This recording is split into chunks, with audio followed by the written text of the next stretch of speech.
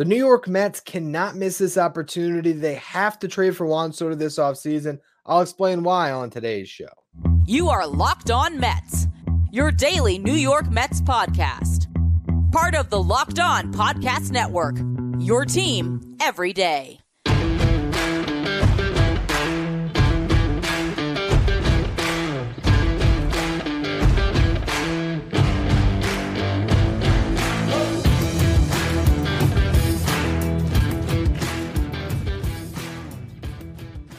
Hello to all you amazing Mets fans. You're listening to Locked On Mets, part of the Locked On Podcast Network, your team every day. Thank you for making Locked On Mets your first listen every day. Locked On Mets is free and available on all platforms, including YouTube. Another Juan Soto show. I want to discuss him today because the history is scaring me. The Mets can't let this happen twice. They missed out on the opportunity to sign Bryce Harper. They can't miss out on the chance to lock in Juan Soto at this age. We'll go through that comparison in the first segment. In the second segment, I'll detail how far I would go to even overpay on prospects to get Juan Soto this offseason. Then in the final segment, I'll explain why I would overpay, talk about the roster fit, and why this is a move the Mets need to be all in on. Before we get to any of it, though, I'm your host, Ryan Finkelstein. If you want to find any of my work, follow me on X at FinkelsteinRyan. You'll also find some of my writing at justbaseball.com, where I work as the managing editor. Today's episode is brought to you by FanDuel. Make every moment more. Right now, new customers get $150 in bonus bets with any winning $5 moneyline bet. That's $150 if your team wins. Visit FanDuel.com/lockedon to get started. Now, we have to go back to the Juan Soto conversation as it relates to the New York Mets because it hit me. The Mets can't miss this opportunity. This is Bryce Harper all over again. And with the fact that Juan Soto is going to get traded and the teams that are interested in Juan Soto, we've seen the Yankees floated, we've seen the Cubs floated. This is the time to get him because if one of those other teams gets him, you might not ever get an opportunity again. And when you look back at the Bryce Harper free agency, when he was just there for the taking. Unfortunately for Steve Cohen, he didn't own the team yet. It was the Wilpons, and they were never going to commit that much money, and they didn't do it because they already had a Yoenis Cespedes on the payroll, so couldn't possibly have two outfielders making north of $25 million. And so they watched as Bryce Harper signed with the Phillies. And the reason why that was one of the bigger mistakes this franchise has made over the last decade is because the chance to get these guys at this age under those contracts just doesn't happen. Guys that debut as teenagers who are awesome just doesn't happen. Once in the generation talents, they don't happen. And I guess you could say, hey, Harper and Soto are in the same generation, but I mean, their careers were separated enough where we have been watching history repeat itself in some ways. Same franchise that was lucky enough to have both of them with Harper and Soto. They combined for 1 year in the Nationals outfield, and then the Nats felt good enough with Soto in place that they could let Harper walk, and they won a World Series without him because, in large part, of how awesome Juan Soto was that year. The reason why it was such a missed opportunity is because what we've seen from Bryce Harper the last couple of years, that could have happened in a Mets uniform if they were owned by a different guy at the time who could commit that level of money. And the thing about these guys under these contracts is because it is the perfect confluence of extreme talent and experience. With Bryce Harper now, what you're watching is a guy that has completely figured it out and is still there enough physically at his age. But to have as many at-bats or plate appearances under your belt, for a lot of these guys who debut at 24 years old, they get to the mental state that Harper's at when they're in their mid-30s. And that's where their bat slows down. Harper's bat hasn't slowed down, and mentally, he is a vet with a decade of experience.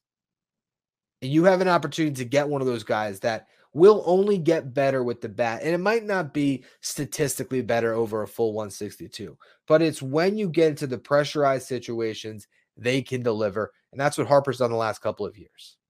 So what I did for the start of this show here to sort of nail that point home is I looked at the first 6 seasons of Bryce Harper to put up against the first 6 seasons of Juan Soto's career. Batting average, they're nearly the same. 285 for Harper, 284 for Soto. On base percentage, Soto has it 421 to Harper at 386. Slug, 515 Harper, 524 Soto. So he's better in on base than slug. That means he's better in OPS. You look at weighted runs created plus. That measures hitters on a league average of 100. Bryce Harper has a 141 WRC, or had, a 141 WRC plus in the first 6 seasons of his career. Juan Soto has a 155 career WRC plus. He has been better than Bryce Harper. 160 home runs compared to 150 for Soto. 483 RBIs to 421. Again, favor of Soto. 28.4 F4, which is wins above replacement, compared to 26.3 for Harper. 2 wins better. Now, the funny thing is, Soto had a 60-game season mixed in for his 6-year sample. Harper did not, and yet he played more games, more durable. 779 games played compared to Harper at 768. Walk rate, 13.9% Harper, 19% Soto. Strikeout rate, 20.4% for Harper, 17.1% for Juan Soto. Juan Soto is the better hitter. Now, Harper was the better defensive player at the time. I will give you that. But how much does defense really matter when the 2 seasons that the Phillies have had where they have made these runs in the playoffs, he's been a DH and a first baseman? Doesn't really mean much. Juan Soto is the guy to get. You need MVP caliber players to drive your team. In the regular season and the playoffs, look at the 2 teams in the World Series. Corbin Carroll for the Diamondbacks and Ketel Marte in the playoff run. Corey Seager for the Rangers. You need those guys. In the regular season, the Dodgers had Mookie Betts, Freddie Freeman. The Braves had Ronald Acuna Jr. and Matt Olson. Those players move the needle. The Mets have one, Francisco Lindor. I am confident in that. But he brings so much of his value defensively. They need the offensive version of that. And a Juan Soto, Francisco Lindor team, that's going to take you some places because you have one guy anchoring the defense, one guy anchoring the lineup. This is a can't-miss opportunity because the other team circling, they get him. He might not get that chance. They might give him the contract that finally gets him to sign. Or they might have the edge when he does get to free agency. This is an opportunity the Mets can't waste. And that's why, as negotiations might drive up the price tag on Soto to more than you want to spend for a rental, you must acknowledge that Steve Cohen's limitless pocketbook should keep Juan Soto in a Mets uniform if you trade for him, just like they did with Lindor.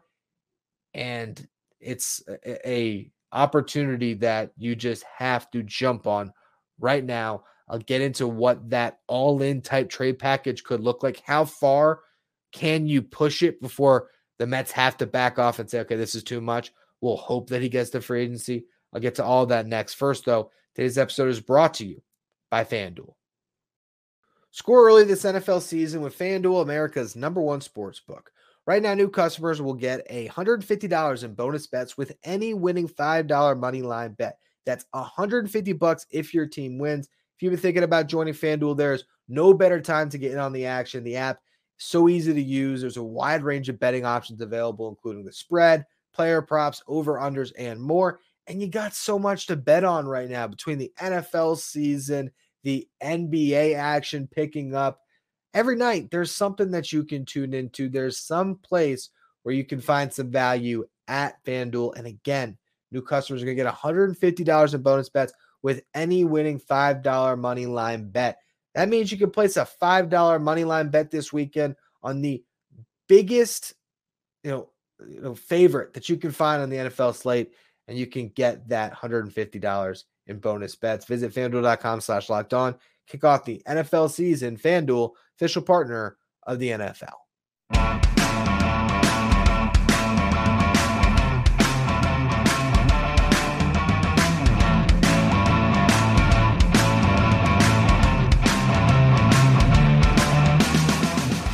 So how far should the Mets go to get Juan Soto this offseason? What is too much on the trade package? What's just right? If you go back and you listen to my episode grading the Mets trade assets, it was to pry myself to see how far I would go if I was the Mets GM, if I was David Stearns, the president of baseball operations, on the phone with AJ Preller, what would I give up? The package starts with Luis Angel Acuna or Ryan Clifford. That's where I start the package because those are two guys who are, top 5. Clifford might be top 6 prospects in the Mets system. They have immense upside that the Padres would be interested in. And if you go back to that last show where I was looking at, grading out all the different trade assets, I made Jet Williams and Drew Gilbert untouchable. So pulling those guys back, these would be the two that I think the Padres would be most interested in the Mets system. And I really think it'd be Acuna because remember, the Padres aren't tanking. They're trying to repurpose the Juan Soto asset into longer-term pieces that can play with their core of Xander Bogaerts, Manny Machado, Jake Cronenworth with a ridiculously long contract, Fernando Tatis Jr. That's the long window they got to try to fit into. So Acuna makes sense because this is a team, too, in the Padres that rushes prospects. I wouldn't be surprised if Acuna gets to the big leagues even sooner than he would with the Mets, with the Padres. And because they have so many infielders, I imagine they try his athleticism out in center field. That's what I would think could happen. All right, so where do you go from there? What other pieces can you throw in to sweeten the deal? Because if I'm the Mets, despite the fact there's a lot of teams potentially bidding, I'm apprehensive to go much beyond that. I'm willing to give other pieces. Don't get me wrong. But I'm talking to AJ Pro and say, okay, what do you need for your roster next year? We'll solve multiple needs on what you're trying to replace. What do they have a lot that's going to be going out in free agency? What are they losing a lot of is what I'm trying to say. A lot of pitching. They're losing Blake Snell, Josh Hader, probably Michael Wacha and Seth Lugo, who are key pieces in their rotation. A lot of pitching walking out the door. Now, I'm not thinking that the Mets are going to trade the Med with Diaz. I don't know if they would even absorb that salary because I think they're in the business right now trying to get cheaper as well. David Peterson, Tyler McGill, Jose Budo. Are they interested in any of those guys as back-end arms? Now, these guys aren't going to move the needle in the trade. But for this particular team that is going for it, is there a starting pitcher that's a depth arm for the Mets that the Padres would like, that has control? I think that'd be the big thing. And I'd imagine it'd be David Peterson, right? If they saw something in Peterson that, hey, they're going to be able to turn him into a different pitcher. They're going to be able to unlock him. He's going to be able to compete the back end of the rotation with all those guys leaving. Maybe that's intriguing to them. Maybe it's Budo. Maybe it's Mike Vassell in AAA for the Mets. But I think an arm might go out too. Now, you're already trading a lot because Acuna is a lot. I mean, that's a tier 1 for a tier 1 if you're looking at the grades you would give them. Now, the difference is, Juan Soto is at the top of that tier, but it's a rental. It's a 1-year guy. Acuna's full control. I don't think that if you just, put a non-biased arbiter in it, if they wouldn't necessarily grade those guys close to the same value. The problem is there's other teams that might be in the Soto sweepstakes that are going to drive up the price. So having to include an arm with Acuna makes sense to me. Does that get the deal done alone? Does David Peterson swing the tides and suddenly the Mets get him over the Yankees? No. But I think Acuna might be the best prospect that they have on the board, or another team might match that. Peterson is just a nice piece that sweetens it. But the question then becomes, who is that other piece? How far do you go on that second prospect? If you're the Mets, you say, hey, one of Mark Vientos, lately used, would make some sense, honestly. They were trying to find a DH this year as much as the Mets were. Cycling through guys. They tried the DH platoon thing. Didn't work. Do they look at Mark Vientos with years of control and the upside that he has, and they think that's a guy? That's a bat. We can plug him in. He can play next year. They'd be getting 3 playable pieces for their roster next season for 1. I don't know if they want Mark Vientos, though. So the question is, how far would you go with those other tier 3 to tier 2 type assets that you have. What other bat opens the door? Would you trade Kevin Parada? It's a lot. It's a lot to give up. Acuna and Parada. You might just say, stop it there. Acuna Parada for Soto. Maybe that is enough. I think I'd probably still do that deal because it's under the assumption that you can lock Soto up to the contract, which is the elephant in the room. Because if you trade all of this and Soto walks after a year, it's going to look pretty bad. But I'm confident in the fact that, for one, there's always been sort of idea that maybe Soto would prefer to be back on the East Coast. There was also kind of some linking between him and the Mets in the past, and just that thought process of, hey, if the highest bidder is going to get him, I think the Mets will be the highest bidder. So with that comfort that I have that he's going to be there long term, yeah, I'd be open to trading Acuna, Parada, and Peterson. Quite honestly, I'd get that far down the line because the more I think about it, the more I realize that if you have Juan Soto on your team, you're going places. Maybe that other player is Ronnie Mauricio instead of Mark Vientos or Parada. It's a lot of names you can cycle in. If I and the Mets president of baseball operations, if I'm David Stearns and I can get Juan Soto while keeping Jet Williams and Drew Gilbert and not having to include both Acuna and Ryan Clifford, there's a lot of trades that I would be considering in some deep thought with my team in that front office to see what's best. The package I would like to see get Juan Soto, to give you two here. Package I'd like to see is Acuna, Vientos, and Peterson.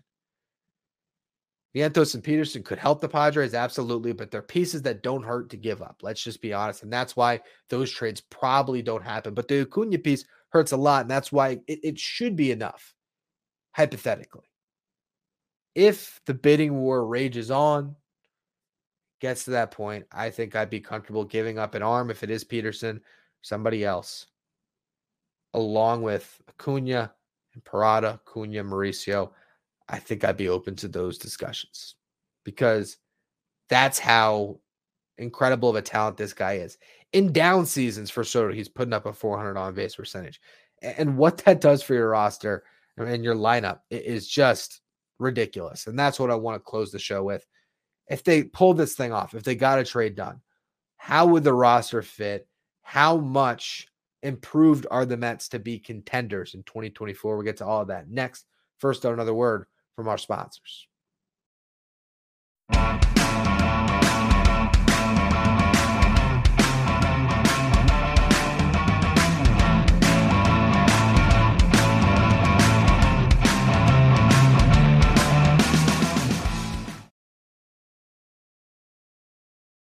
All right, so let's look at the roster fit. Juan Soto's on the New York Mets. How do all the pieces come together? We'll just go position by position. You still got Alvarez at catcher. Got Narvaez as the backup. You got Alonso at first base. If Vientos isn't traded, he's the backup. You got McNeil potentially at second or Ronnie Mauricio, assuming Mauricio is not in that deal. Lindor at shortstop. Beatty likely at third, with Mauricio being an option there as well. An outfield of Marte, Nimmo, and Soto. Maybe you still tender DJ Stewart a contract, so that gives you another potential bat that can go out there. Maybe you don't. Maybe you non-tender him in that scenario, and you look for someone who's a better fourth outfielder like an Adam Duvall. And now you have Duvall, Soto, Marte, Nimmo. One of those guys can DH at all times, honestly, if you need them to. And you'd have good defense with Nimmo and Duvall and Marte to some extent. Soto, the defense is not great, but you can stick him out in left field and he can be durable out there. It's the good thing. It's not like you have to DH him. I think the best version of the Mets, if Juan Soto's on the team long-term, he's probably your DH.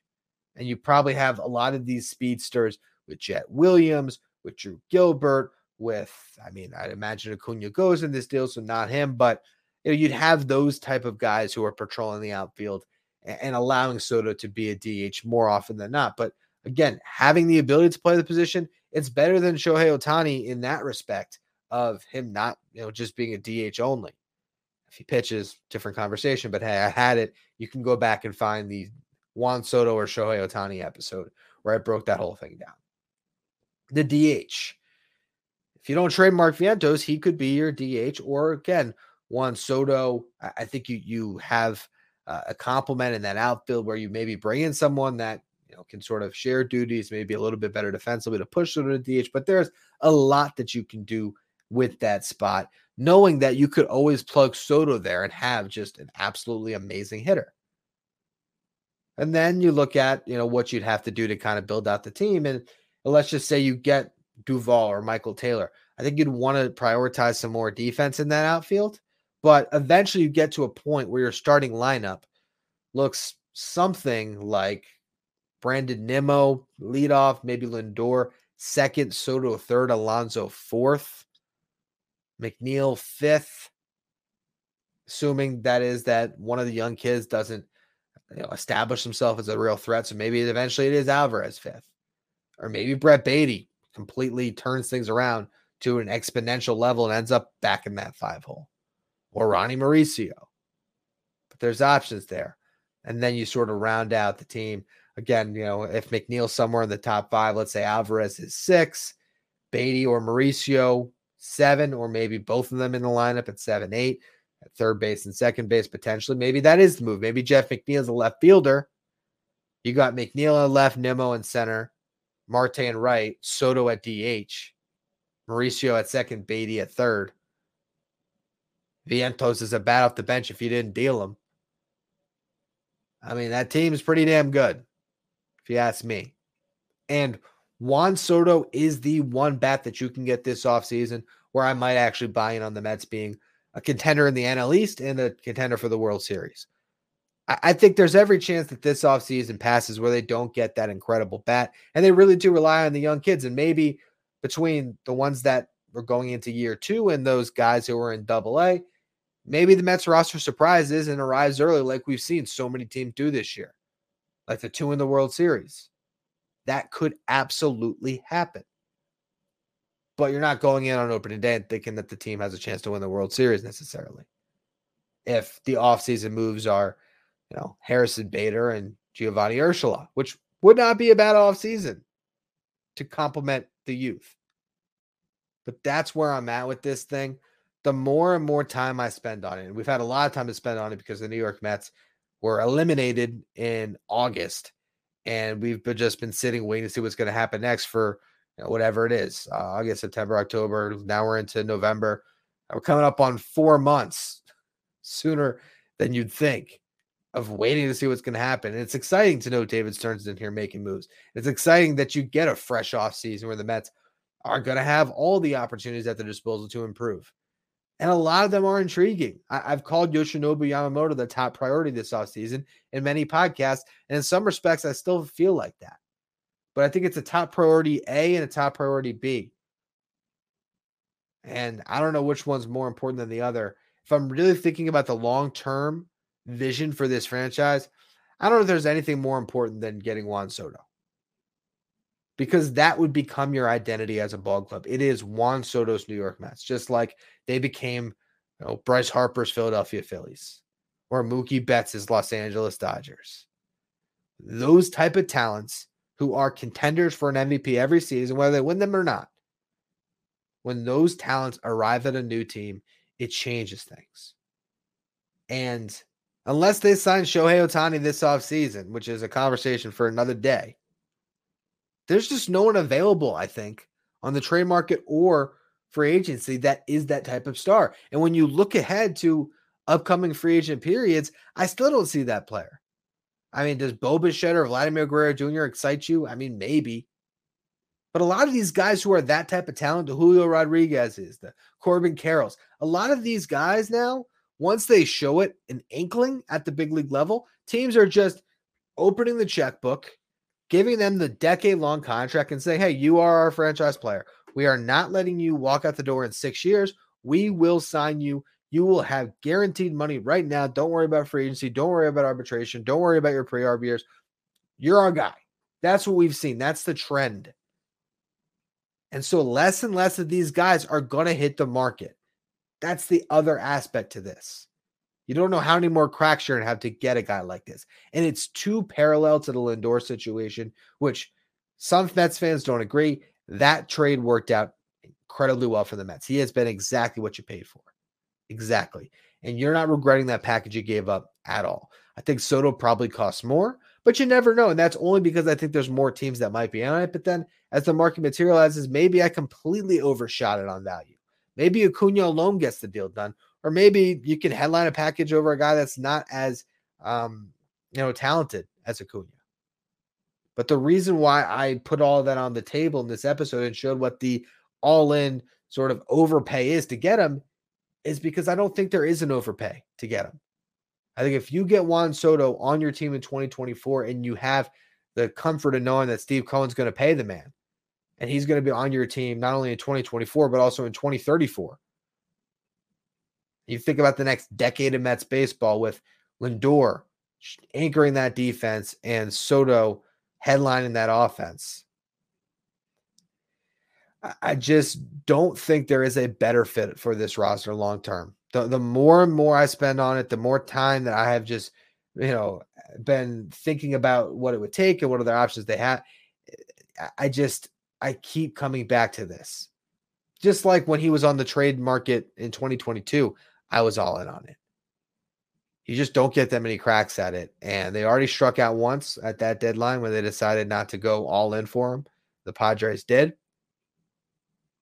Strike out again here. I don't know if you're going to get that third crack. That's why you just do whatever you can to get the deal done. David Stearns, I'm talking to you. Get the deal done. Steve Cohen, open the pocketbook. Get the subsequent deal done. I hope Juan Soto's a Met. Anyway, that's going to be all for today's edition of Locked On Mets. If you want to become a Locked On Mets insider, you can find a link in the episode description. I'll talk to you all day about Juan Soto. I love it. It's a text message service, one-on-one communication that you can have with me. You also get the text updates I send out to all the Locked On Mets insiders who have probably gotten some of this before you guys, because I often, when I'm planning for shows ahead, I'll give a little tidbit to the Locked On Mets insiders. So I definitely encourage you all to check that out. Again, find the link in the episode description. Follow us wherever you get your podcasts. We're trying to make a push to 10,000 subs on YouTube, so hit that subscribe button if you're watching there. Again, follow me on X at Finkelstein Ryan and follow the show at Locked On Mets.